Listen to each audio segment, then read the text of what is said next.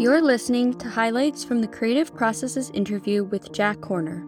This podcast is supported by the Jan Michalski Foundation. I found my first fossil when I was 6 years old, and I found my first dinosaur bone when I was 8, my first dinosaur skeleton when I was 13. When I was a kid, I knew I wanted to be a paleontologist, and I didn't think there was much hope for it, though. I was doing very poorly in school, getting Fs, just basically failing everything, but having fun out wandering in the hills, finding things. And so I think I was always a pretty positive kid.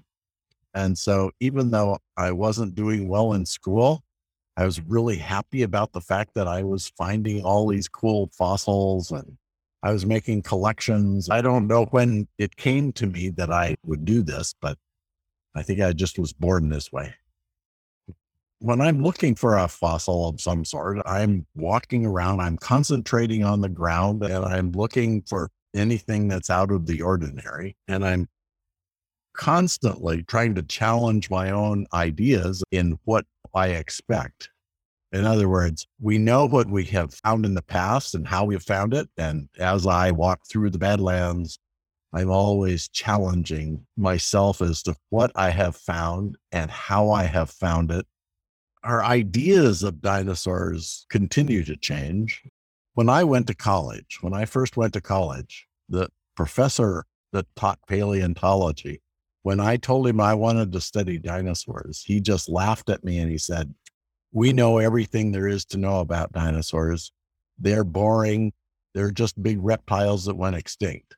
We study mammals here." And so I had to learn about fossil mammals while I was going to college because people didn't work on dinosaurs. And if you go back and look at pictures from those days, the idea was that dinosaurs were these big giant reptiles that were just walking around looking for a place to go extinct.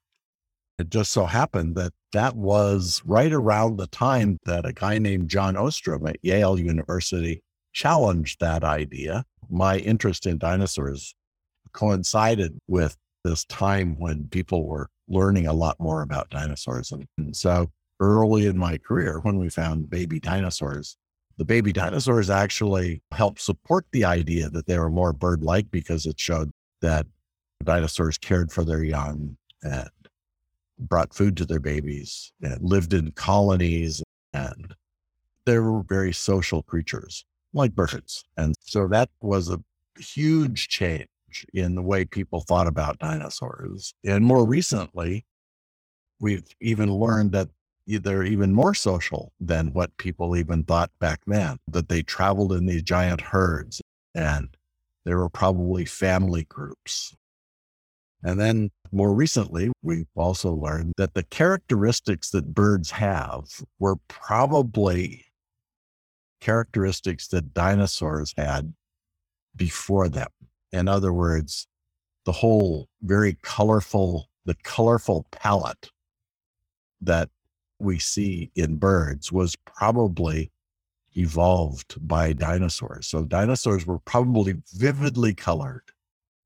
They probably danced and sang. Basically, all the things we think of as bird-like probably are characteristics that dinosaurs invented. The Horner Science Group is a company that my friend Audrey O'Connell and I started. And the idea was to see if we could venture into some other, away from academics and into the world of business.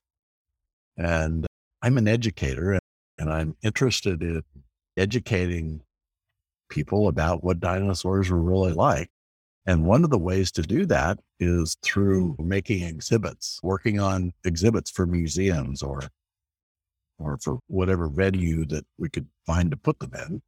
And so working with some of these other companies that make things like exhibits and actually work with them to try to update their ideas of what dinosaurs were like. And so we're doing a lot of that. And at Chapman, you teach a course, The Origin of the Universe, Life and Consciousness. Yeah, I know. I start with, we just basically go through the origin of the universe, the origin of life.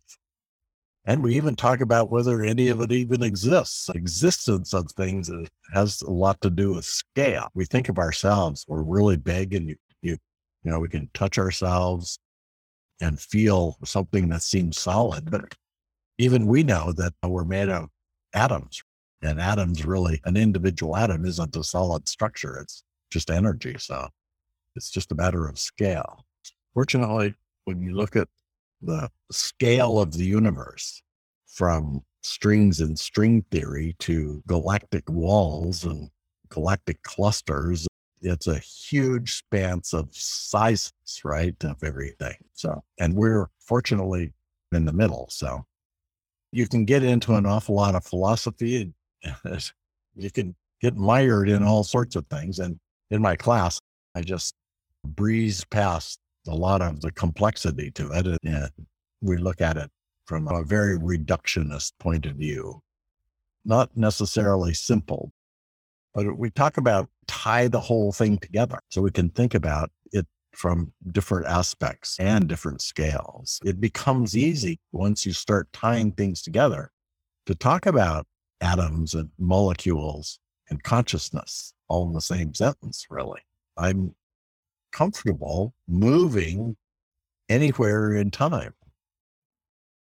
So I can imagine myself back sitting on a hillside watching the dinosaurs, or further back looking at Pangea, or just basically anywhere in time. It's hard for me to imagine the future, although some parts of the future are think about geology. We can think about the changes that'll occur. It's hard to think about, and even ecosystems, they're pretty easy to think about in the future, as long as us humans don't mess them up. The dinosaur extinction, the dinosaurs didn't really have much to say about it. A meteor crashed into the earth and wiped them out. So we, on the other hand, are creating quite an extinction right now. And we actually could do something about it, but we're not going to do anything about it because we're just greedy. We always just slough it off to the next generation. They can fix it, we say. I'm a war baby, right? I was born in 1946. And by 1964, when I graduated from high school, our generation was going to fix everything.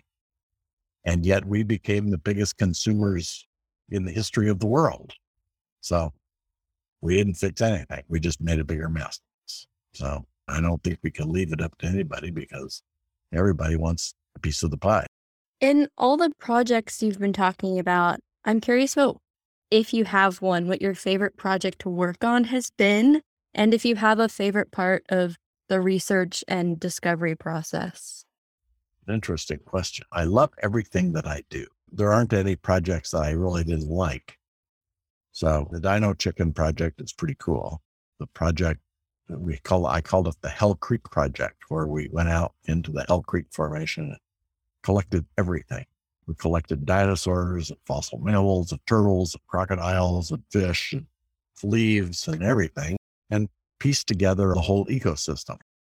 That was pretty fun. I really liked that. It was unpredictable. There's no way to predict what you're going to find when you go out looking for something. You can't say, oh, I'm going to just go out today. So you spoke about experiencing the world in a non-linear way, and how it's brilliant how you've overcome the stigma of being differently abled. And I just think about all the generations of young people whose talents weren't spotted when we were just looking for one kind of intelligence, one way of seeing the world. But you have projects where I believe you help students with similar learning challenges. They are spatial thinkers. They are special spatial thinkers.